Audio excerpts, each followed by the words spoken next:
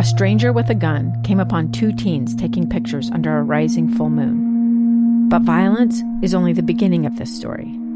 Sometimes I thought, there are no miracles.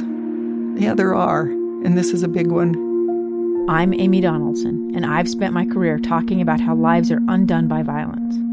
The Letter is a podcast about how lives are remade.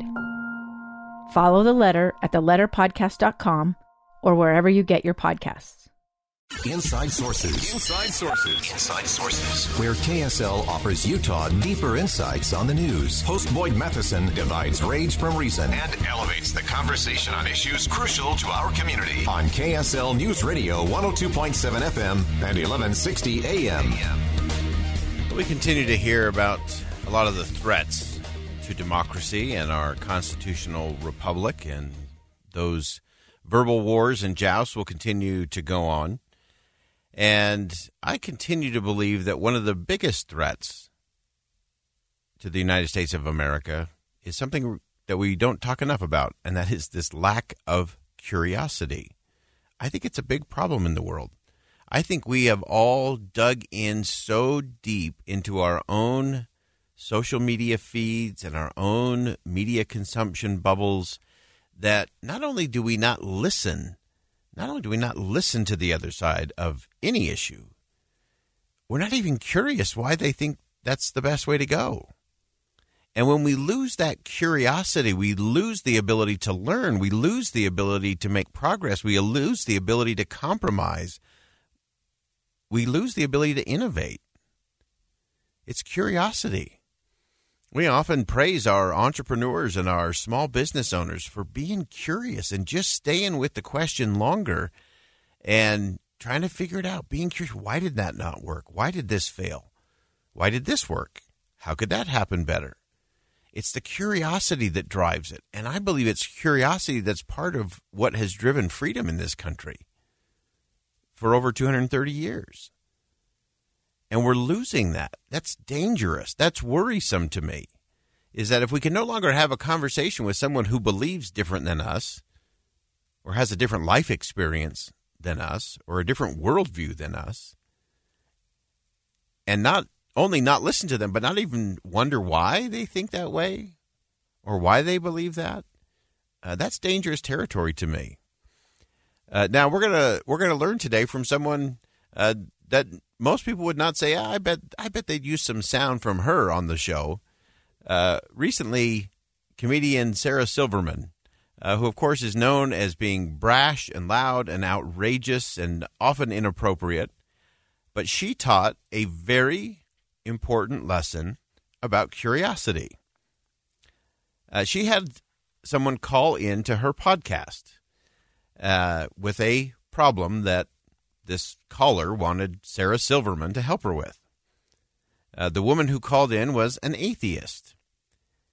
And she asked what Sarah Silverman, who's also an atheist, what her advice would be, because this caller at a family gathering, sitting around the table, and this caller's aunt asked her, knowing she was an atheist, what does God mean to you? It was during their Christmas dinner. And so, the caller was asking Sarah Silverman to say, well, this is awful. This is horrible. How could she even ask me such a question? And I loved Sarah Silverman's response. She encouraged her to take some advice as an atheist from a well-known religious leader. Take a listen. I tend to not avoid discomfort. I mean that emotionally. Physically, I very much don't like being uncomfortable. Being cold hurts for me. I just don't like it. But emotional discomfort is my sweet spot. I know when it's your family, it's different. But yeah, I'm interested in people that are different than me. And I have friends who have religion in their lives, and they know that I don't, and they love me anyway. So maybe my advice is to get a little Jesus-like. Find your inner Jesus and love them anyway. Now, Sarah Silverman went on to talk about the value of this, of asking questions and engaging, leaning into conversations with people who are different from you. This is the advice we all need to listen to. If your aunt asks what your relationship is with God, you can tell her this new world where you have to agree across the board about everything with the people that you love or even like is not attainable and not fun, and certainly doesn't broaden anyone's horizons, especially your own. You're allowed to have fun with this stuff. It's just life. Be interested. Ask her questions. I don't think you need to be defensive here. They have no power over you. They're just people. They're just human people. Find out what makes her tick, what she gets from religion, how it makes her feel. This is interesting information, how she sees others through that lens. See her interest in your relationship with God and raise your interest in her relationship with God. This stuff doesn't have to be a big deal.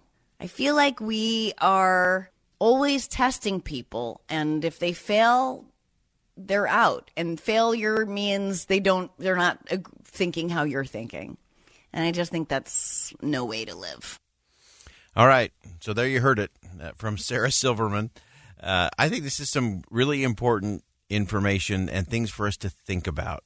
I really liked the way she said, we're always testing people to see if they agree with us. And often in the culture now, especially if we meet somebody new, we test them and we test them. And as soon as they stop agreeing with everything that we're saying, they're out. You vote them off the island or you cancel them.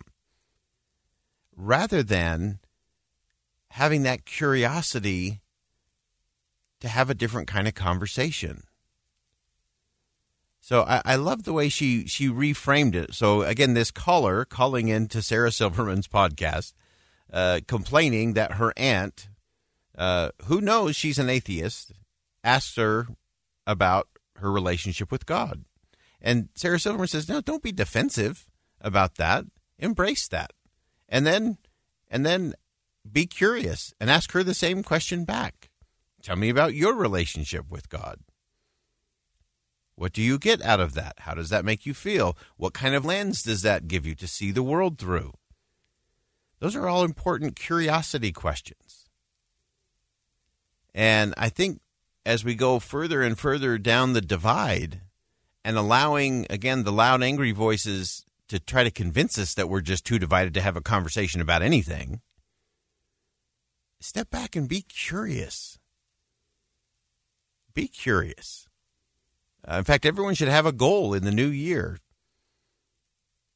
To have a lunch, a dinner, a walk, a Zoom, a FaceTime, a conversation with somebody who thinks different, believes different, lives different, looks different, has a different background or upbringing.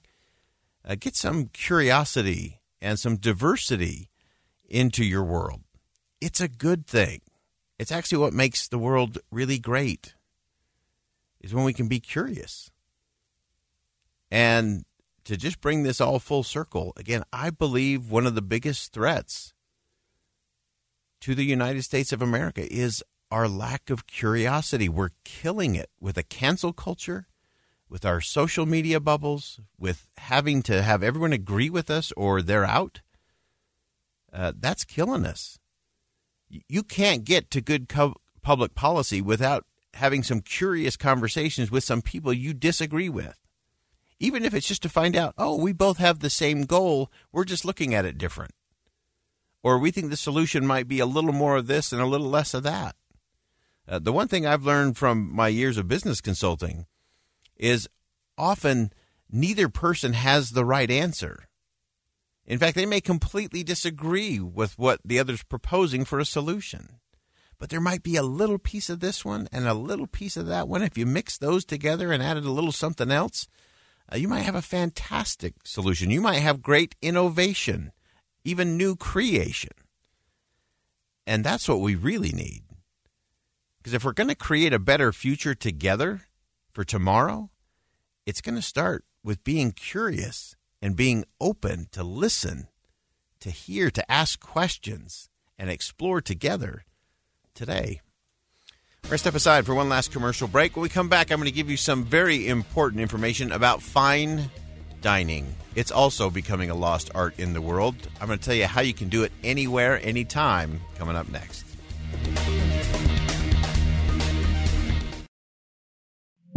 Two years ago, Americans watched in horror as a crisis unfolded at the Kabul airport. She was tear-gassed and beaten. Images of thousands desperate to escape Taliban oppression filled our news feeds. More than 80,000 Afghans made it to America. But the story didn't end there. It was very cold. There was no power, no heat. Who would help our newest neighbors? I'm Andrea Smartin. In Stranger Becomes Neighbor, you'll hear the stories of some remarkable refugees who left their homes and their dreams behind, only to start over from zero. Their only possession was 3 blankets. And you'll meet Americans who stepped up to help them. You want me to come when you deliver your baby. What can one person do in the face of an international disaster decades in the making? That's Stranger Becomes Neighbor. Find us at kslpodcast.com. Follow us on Apple Podcasts or anywhere else you listen.